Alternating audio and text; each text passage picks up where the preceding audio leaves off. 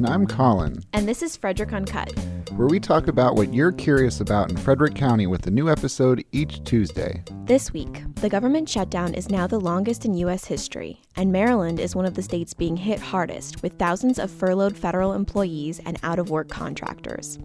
Every 2 weeks the shutdown persists, the amount of lost wages nears $800 million, and Maryland Comptroller Peter Franchot says the negative economic impacts could last years to come. Mr. Franchot joins us now on the phone. Okay, so Peter, we're having you on today to talk a little bit about the details of the shutdown and its effect here in Maryland. I want to ask first if you can tell me, just what are the big numbers here? How many employees are being affected, and can we know how much lost wages at this point we have?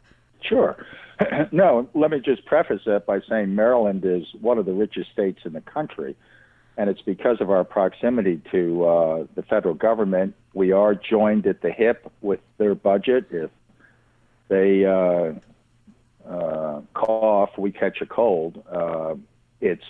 Most of the time, it's a terrific asset for the state to have such a large federal involvement in our state economy.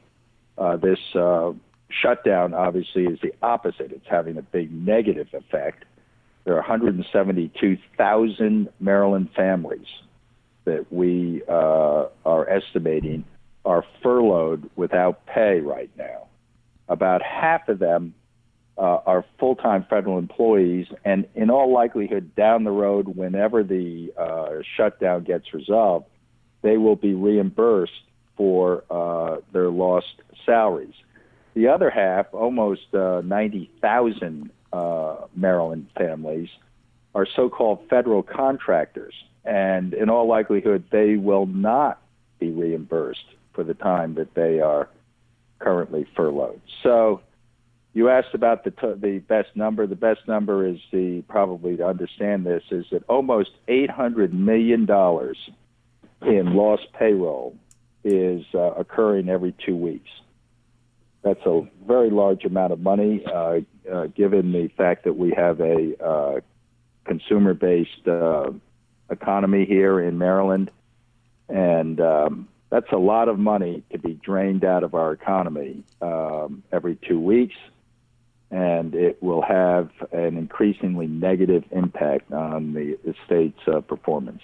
And so some of that $800 million, or about $800 million, some of that will be reimbursed, some will not? Correct. Okay. But even for the dollars that are reimbursed down the road, let's assume the worst case, which is that the shutdown continues for a while. Even though at the end of that there's reimbursement of half of those 172,000, the negative economic impacts are significant, and this is a very conservative estimate. We didn't even get into indirect economic costs or tertiary economic negative impacts. So, when you don't get paid for a month, it changes your spending habits. When you finally get the money that was owed you, you're not so quick to spend it. You have a different outlook, obviously, because this is such a shock that our government would get into this irrational and illogical stalemate. So this shutdown is all bad. It's very frustrating to us in state government because it seems to be over an issue that is, frankly, almost irrelevant to the workings of the federal government. So I'll let you guys noodle on that. I will just add that I'm stunned sometimes at social media to see some of my fellow citizens in Maryland criticizing the federal employees and saying somewhat glibly and callously, we don't really care about them, and so what? Most of them get reimbursed anyway, which isn't true, as I just said. I mean, we should have a lot of empathy for these 172,000 families that are affected. And in my mind, they are just as patriotic as uniformed military, who we spend a lot of time praising appropriately. I happen to be a veteran myself. But these federal employees are every bit as patriotic and crucial to our national security and our economic health in this country as the military are. Yet we treat them on social media, or some people do, as if it's just no big deal. Mr. Franchot, you mentioned this. I was reading this morning about the shutdown, and I read this quote from a former Homeland Security Secretary. Even if the shutdown were resolved tomorrow, the fallout is going to last months, if not years. And you kind of just spoke to this now, but I was wondering if you could elaborate a little bit more on this, because you were talking a little about the economic impact it will have on people that aren't getting paychecks, and then once they get the paychecks, they will not spend the money maybe as freely as they once did. Do you see the impact of this lasting years? Well, it's not just me who sees it. The president's own economic advisors say that it's having an impact on the national economy. Small right now, but it will become larger as this shutdown continues. So yes, it's not just Maryland. It's the looming recession, the predictions of recession, which I hope never happened, but everybody now is moving that up months and even years. And I hope that this kerfluffle at over the shutdown does not continue and produce a premature recession nationally and in the state.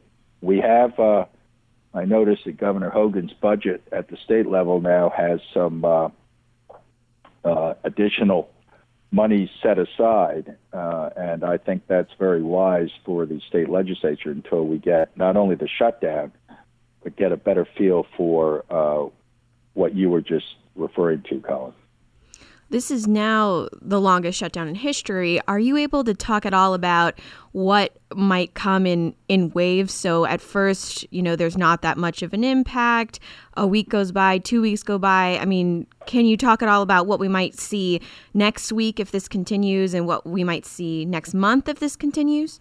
Well, look, state employees, federal employees, military, everybody has a public service streak in that group. And it's not so much the lack of money that I think is noxious here. It's the ridiculousness of having the government shut down, apparently over this wall issue down on the southern border. Not to bring this up, but I see a lot of this on social media also from Marylanders saying, well, this is good because we need the wall. Let me just state for the record, the wall has always been a fantasy and always will be a fantasy. It's never going to be built because it's just a $6 billion public relations stunt. And we're all being led into this cul-de-sac where the government shut down over a wall that was never intended to be built and never will be built because it is a complete and utter waste of money. So that adds to the, that's some special ingredient to this shutdown, that it is essentially about people's political agendas rather than anything that affects the real problems in our country. So I don't mean to inject that in. I know there are a lot of my supporters who voted for me around the state. I read their comments about the wall and about, this is not the president's fault. Hey, where I come from, the buck stops here. If I got into a dispute with the Senate president or the speaker, from time to time I do, and in response to them saying something mean about me, I went into my office and stamped my feet as loudly as I could and said, I'm no longer going to collect taxes because I'm mad at them. Well, what would people say? They'd say, understandably, grow up. Act like an adult. And so that's particularly vexing to me that we have this negative situation affecting our fellow citizens, the 172,000 families. A, that we don't empathize with them enough. B, they understand that it's all theater. And then we say, well, both sides are to blame. Okay, but who's in charge? And I don't mean to go into all that because I know I love Western Maryland. I have a lot of support out there, and I know there's some people that have very strong views on this issue. Everybody I know in both parties is in favor of tough, strong border security. We're just not willing to waste the taxpayers' money on someone's campaign promise that was about building a medieval wall that is, well, as I said, it's never going to happen. I'm glad you just referenced taxpayers, because one of the things that I know people are worried about is receiving their tax refunds this year. And I was wondering if you could talk a little bit about that on a federal level. Does it look like refunds will be delayed? Well, we had agreed with the feds that we would start the personal income tax refunds January 28th. We're on track in our agency to issue the state tax refunds. The federal government allegedly is going to do that. I'm still skeptical about that. I noticed they just recalled 40,000 IRS employees have been called back to work without pay. Not furloughed without pay. They are asked to come back and work, like, I guess, indentured servants or something. Work for nothing. So we'll see how that goes. We are prepared to fulfill our obligations to the taxpayers of the state of Maryland. We always say we're going to respect them and respond to them and get results for them. We will get our state refunds out within 2.5 days of anyone who files electronically starting January 28th. And we will be open and available to help any of the citizens. We try to answer the phone within 40 seconds with a live, friendly, professional employee of the agency. So if people have questions, they should call our 800 number. They should expect their state refunds, which they traditionally or count on. I can't really speak for the IRS because it's difficult for me to see that agency performing at a high level of efficiency when 40,000 of their employees are forced into work and told they're not going to get paid. What are the consequences for those? Do you have any idea of the consequences for those who are told that they have to work without getting paid if they decide not to work? I've read in the paper about the TSA employees around the country, some of whom called in sick. I don't recommend that because, these services are essential. And, I talk about IRS. What about the Agriculture Department? And what about some of these other agencies like the Coast Guard, apparently, who are being asked to work, once again, not for free, but, boy, they're not getting paid, and that just adds a special ingredient to the issue. So they don't have any. I assume the federal employees don't have any recourse, and but it just shows how poorly thought out this whole debacle and ish is.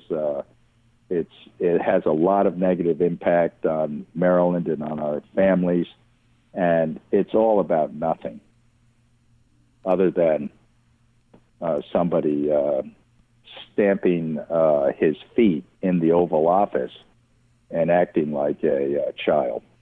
You mentioned some of the impacts that furloughed employees might be experiencing right now. And, you can imagine maybe a single parent or a family where, both parents are federal employees. Have you had a chance to talk with any of these furloughed employees yourself, or have you heard stories from around Maryland about their experiences? The answer to that is that there are many, many, many stories, and there are going to be a lot more because the pressure is really building. So people are going to be looking for side jobs, but you can imagine how hard it is to get something. If you are subject to being called back to work, why would someone, for another job, why would someone hire you even for a part-time job? So it's definitely difficult for these folks to make ends meet. You mentioned car payments. What about utility bills? What about the Comcast bill? What about this bill and that bill?